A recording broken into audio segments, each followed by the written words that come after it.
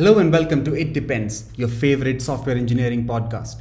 My name is Kisley, and today I want to share some observations about a certain type of decision making process. Recently, I was listening to my friends argue about whether to privatize government banks or not. Some argued that this will improve efficiency. Some wondered if private corporations could be trusted with all the banking in the country. Some debated socialism and its pros and cons. This is a common discussion pattern in both formal and informal settings. A lot of public opinions are framed this way. For example, rapists should be summarily hung, but then what about humanitarian treatment or legal rights and so on? So is a lot of tech hype. For example, no SQL should be used for high scalability, but is it too complicated, and do we have the tools, and do we have the teams, and so on. One thing that really struck me this time is that how this discussion is actually upside down. It assumes that a course of action has been determined, and now all that is left to do is to debate whether it is acceptable to everyone or not. The conversation on privatizing National Bank presents an opinion like a strategy to attain an undefined goal. The argument is not about the privatization of banks at all. People keep talking past each other because each of them is talking about a different thing, like corruption, socialism, bad loans, capital efficiency, etc. These things just cloud the issue and keep us from having the actual discussion. To actually discuss whether banks should be privatized or not, we would have to define the effect we are trying to create. Why have the conversation at all? All the other words are about the side effects and symptoms of an action that we have presumably already taken, which is to privatize the banks. They are not about why we took the action. The real question is, what do we want to achieve? Economics and banks are elements of a system that does something, which is to say it has a purpose. We need to define this purpose before we can define if a proposed change will serve this purpose or not. Once we understand this purpose and the effect that we are trying to create, we can try to navigate this environment and achieve it. Without knowing the purpose, privatize banks means nothing.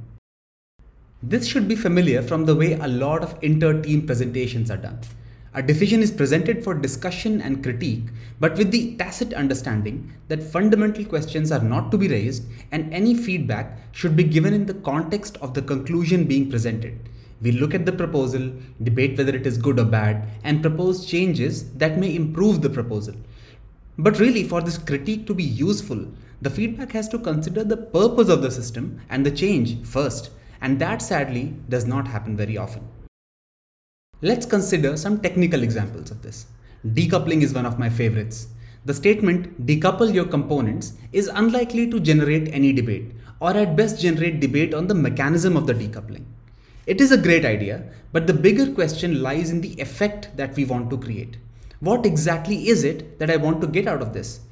Do I really want to change one of my components later on? The principle of decoupling isn't valuable by itself. It needs the context of motive to become so. Apple, for example, and broadly speaking, doesn't decouple. It integrates very deeply. Are they doing something fundamentally wrong? Or take autonomy in teams. At this point, the Twitter-going crowd believes that autonomous teams, also known as two-pizza teams or problem-driven teams, are the best way to organize a workforce. But why do I want this? Someone actually told me that engineers like this because they like freedom. Freedom from what? Who knows? If the intended effect is to efficiently use a large, unmotivated workforce, maybe autonomy isn't the way to go. Old school command and control might actually be the best in that case. The words decouple and autonomy are trying to use the perceived authority of best practices without identifying the context of applying these ideas. The point is not whether they are good or bad, but the problem is that we haven't thought about the objective, and therefore we are forced to work backwards from the solution to the problem and hope that they fit each other. We don't even know what the problem is in the larger context. Starting from the intended effect, I want to reduce the cost of change in my software, might lead us to consider that change is faster without decoupling if deep integrations are required and swapping out components is not really necessary. Starting from the effect, I want my teams to create high impact, might lead us to consider that before teams can create impact, they should understand the direction the organization wants to go in and therefore what impact looks like. That alignment must come before autonomy can be unleashed. Applying a strategy without knowing the outcome amounts to a reversal of cause and effect. Decoupling doesn't axiomatically improve software. Autonomy doesn't automatically create impact. Without knowing the context and the intent, a strategy can only succeed by chance. It is far more likely to cause damage via second order effects. So, if you want to take action, first identify the intended effect and the environment in which you are working. All else will follow from that. Thank you for joining me on this edition of It Depends. My name is Kisley, and I will see you again next week. Bye.